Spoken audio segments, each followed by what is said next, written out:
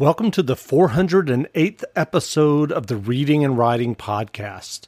Stay tuned for my interview with Emily Gray Tedrow, author of the new novel, The Talented Miss Farwell. Stay tuned for the interview.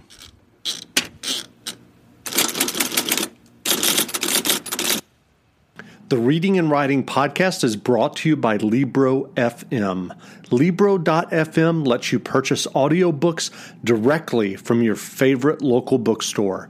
You can pick from more than 185,000 audiobooks, including bestsellers and recommendations from booksellers. You'll get the same audiobooks at the same price as the largest audiobook company out there, but you'll be part of a different story, one that supports your local community and your local bookstore. If you're new to audiobooks, they're the perfect way to get more books into your busy life. You can listen during your commute, while doing chores, walking the dog, or just relaxing at home. All you need is a smartphone and the free Libro.fm app.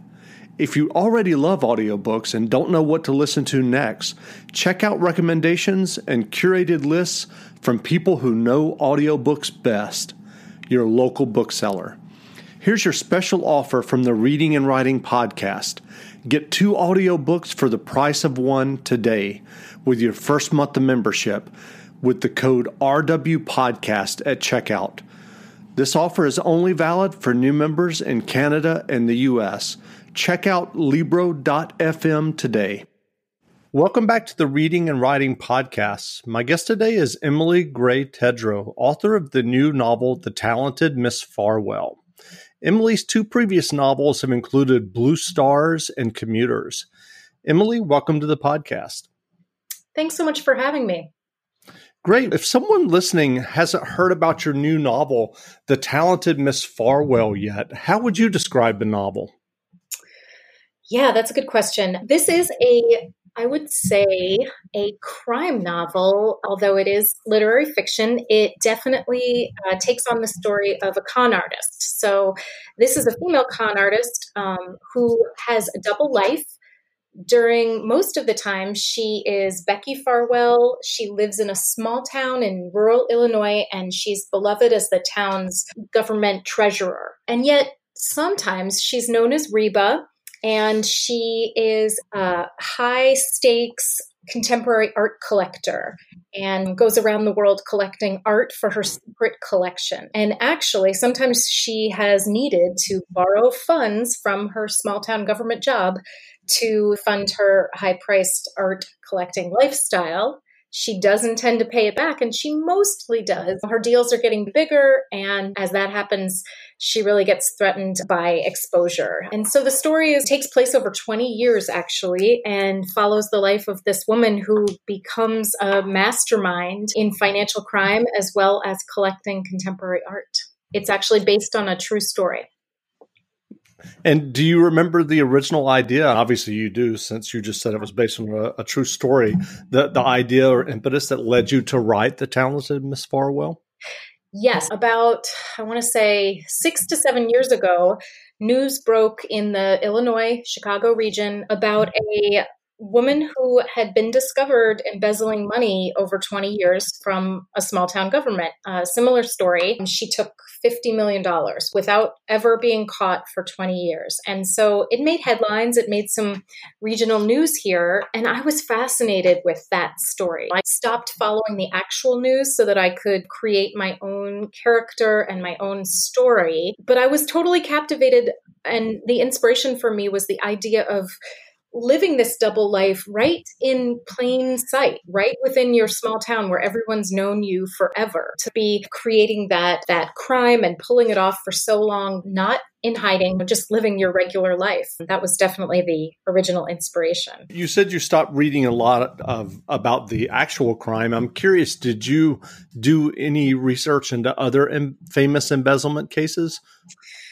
Yeah, that is a good question. It was tricky because I did want to preserve like this sort of space and the freedom for my own imagination. So, right, as I said, I didn't follow the the true life case really at all. But I did do research in terms of sort of white collar crime and financial crime and embezzling and mail fraud. I read some nonfiction books. I looked at the main stories that we know of, of course, several famous examples. And then I think I asked a lot of questions to people who were probably concerned when I said things like, okay, now if you wanted to embezzle money, what would you do exactly? And so did you also do research into the contemporary art world? And is that something that you were familiar with before this novel? Yeah, I would say for me, that kind of research is more naturally just an interest I have. I definitely am not a collector, but I do love visual art. I guess I always am interested in seeing what's out there. I love to go to galleries and museums, and that world has interested me for a long time. I would say that I felt like for me, instead of research, that was drawing on an interest that I'd had for some time and had gathered knowledge about without really meaning to.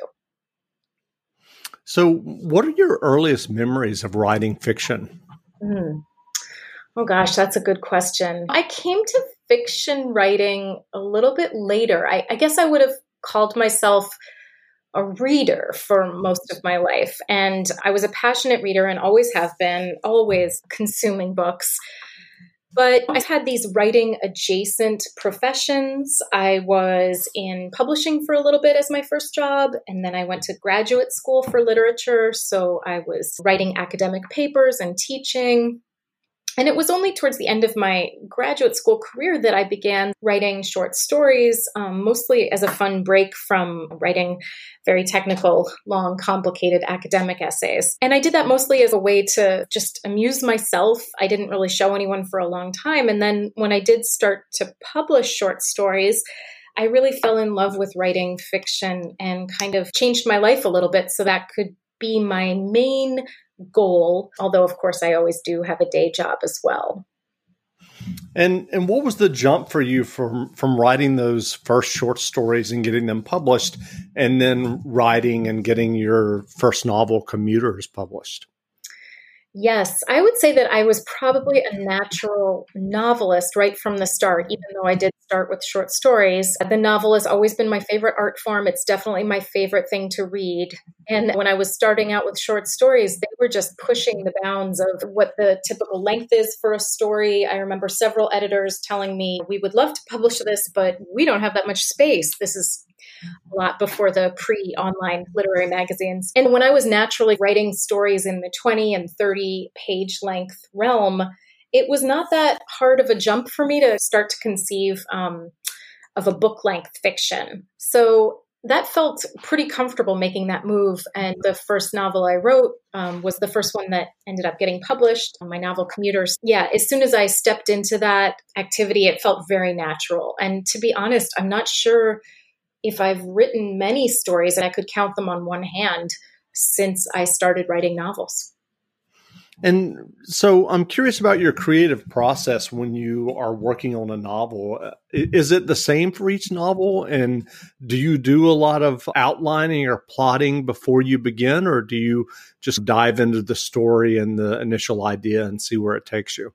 Yes, I do a lot of pre-writing before I start. And I would say that instead of outlining, it more takes the form of just brainstorming. I usually have a notebook, a project notebook that I'll kind of work on for maybe a year or two before I even officially start writing a text. And in that notebook, I'm just playing with ideas. I'm taking notes on things that seem interesting. I'm finding my way into a character and into a plot. I use it as a scrapbook. I might draw maps. I might make lists. And to me, that is a really necessary building up of story. I like to feel like I've done a lot of that before I start writing. I don't really ever do an official outline. I might, for example, make a list of 10 sort of places I know the story needs to go and hold that in mind. But I definitely am not always sure what's going to happen as I'm writing the novel itself. And do you ever find yourself having to back up or throw away chapters as you're getting deeper into the novel? Yes, I would say that probably the way I feel like it goes is like... With everything you have on your plate, Earning your degree online seems impossible. But at Grand Canyon University, we specialize in helping you fit a master's degree in business into your busy day. Your graduation team, led by your own GCU counselor, provides you with the personal support you need to succeed. Achieve your goals with a plan and team behind you. Find your purpose at Grand Canyon University. Visit gcu.edu. Like I launch myself out, and I would say I try to hit the ground running and get that first 80 to 100 pages down before I really go back and reread and take a look at what's going on. And that seems to be the place, talking to like my students or to other writers, about 100 pages in, where it's typical to think, okay, I'm out in midair here. Where am I going? And that might necessitate some going back, as you suggested. Maybe the plot took a wrong turn, or there needed to be some adjustment in the conflict. Usually that's probably where the sort of middle of the action is happening. And maybe I haven't thought through enough how many sort of eventful situations need to happen for my main character. So that is a pretty tricky part, like being in the middle, I will say. And given your experience now with your new novel being your third novel that's being published, what writing advice would you offer for those who are working on their own stories and novels?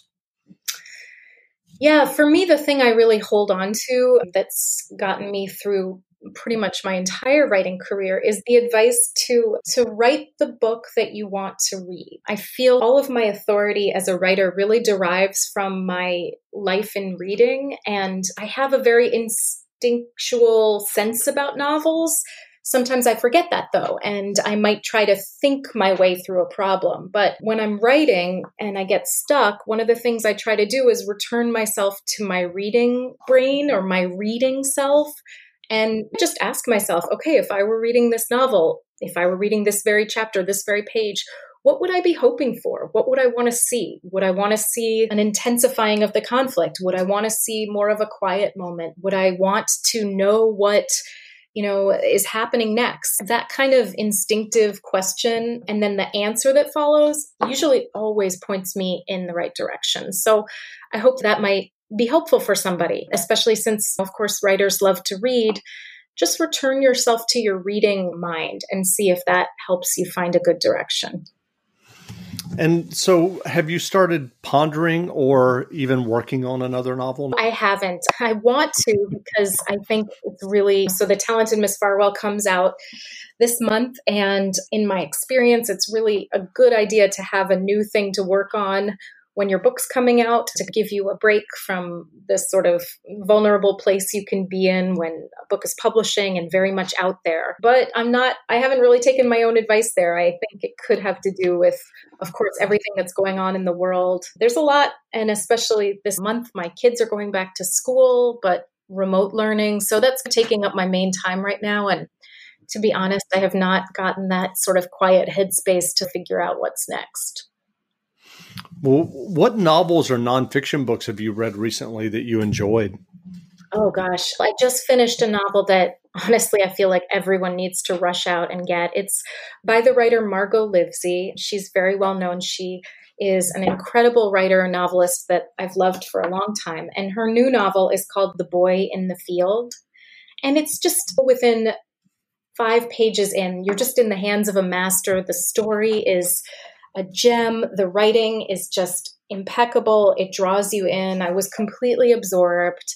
And so that's one. And then I also just finished the new Elena Ferrante novel called The Lying Life of Adults. And I'm totally somebody I got Ferrante fever. I'm all in. And this novel completely satisfied all my expectations, which were pretty high. So yeah, those have been the two that I've most loved recently.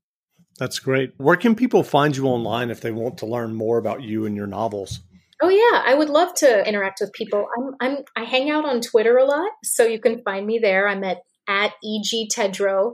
But I have to warn you that my other passion besides reading and books is running. I do a lot of tweeting about various, track and field athletes and scandals. And, of course, we don't have many meets these days. But you can mute me when I get on my track and field venting box there. But I also have a website. It's emilygraytedrow.com. So there's more info about me and my books there.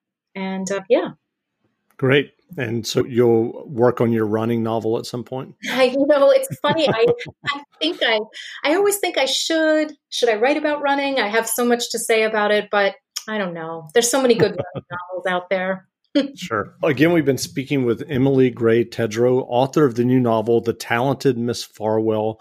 The novel is on sale now, so go buy a copy. And Emily, thanks for doing this interview.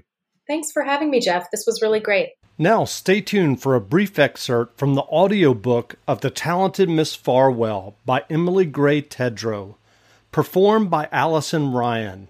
Available from Harper Audio, wherever audiobooks are sold. 14-year-old Becky Farwell lay on the truck horn with her forearm. "Daddy, let's go!"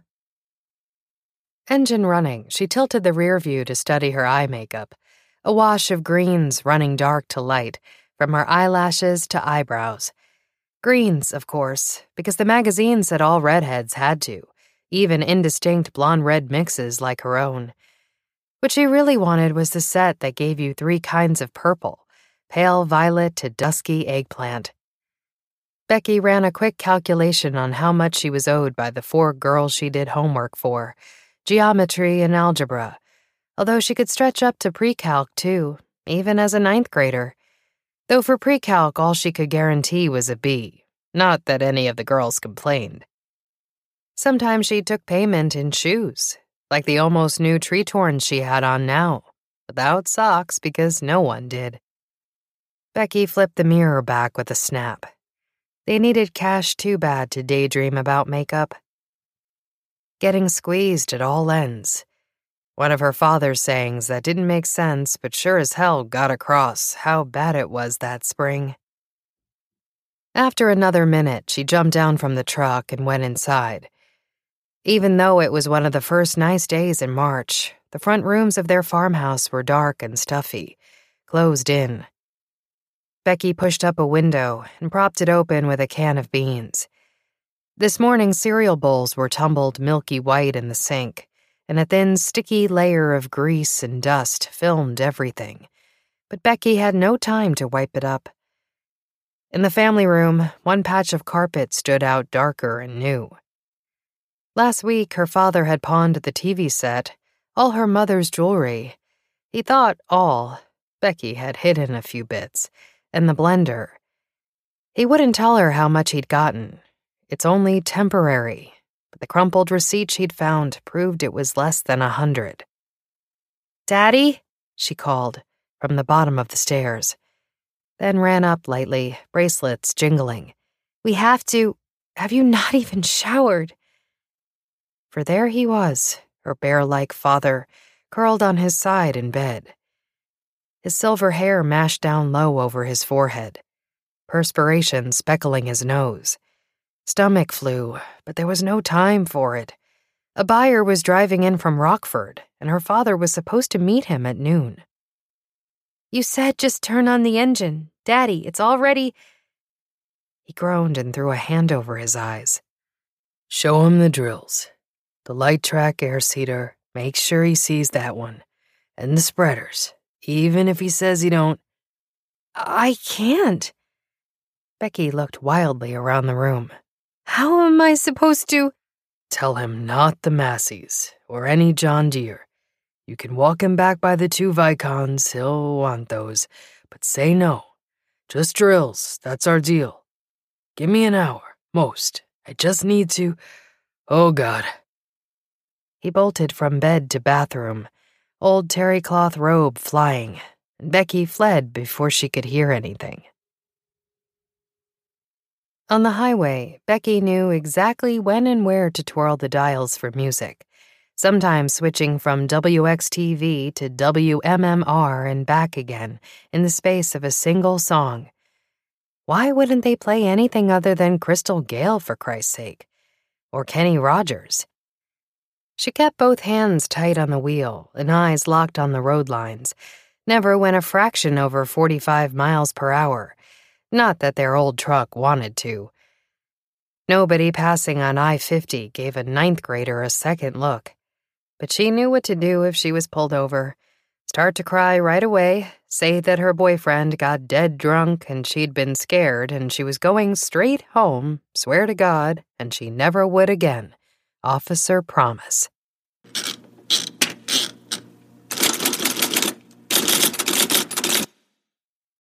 You know how to book flights and hotels. All you're missing is a tool to plan the travel experiences you'll have once you arrive. That's why you need Viator. Book guided tours, activities, excursions, and more in one place to make your trip truly unforgettable. Viator has over 300,000 travel experiences to choose from. Everything from simple tours to extreme adventures and all the niche, interesting stuff in between. So you can plan something that everyone you're traveling with will enjoy. Real traveler reviews give the inside scoop from people who've already been on the experiences you're considering. So you can plan with confidence. Free cancellation helps you plan for the unexpected. And 24/7 customer support means you can travel worry-free. Download the Viator app now and use code Viator10 for 10% off your first booking in the app. Find travel experiences for you. Do more with Viator. Support for this podcast and the following message come from Corient. Corient provides wealth management services centered around you. They focus on exceeding your expectations and simplifying your life. Corient has been helping high achievers just like you enjoy their lives more fully, preserve their wealth, and provide for the people, causes, and communities they care about. As one of the largest integrated fee-only registered investment advisors in the U.S., Corient has deeply experienced teams in 23 strategic locations. Corient has extensive knowledge spanning the full spectrum of planning, investing, lending, and money management disciplines. Leverage Corient's exclusive network of experts to craft custom solutions designed to help you reach your financial goals, no matter how complex they may be. Real wealth requires real solutions. For more information, connect with a wealth advisor today at Corient.com. That's Corient.com. Corient.com.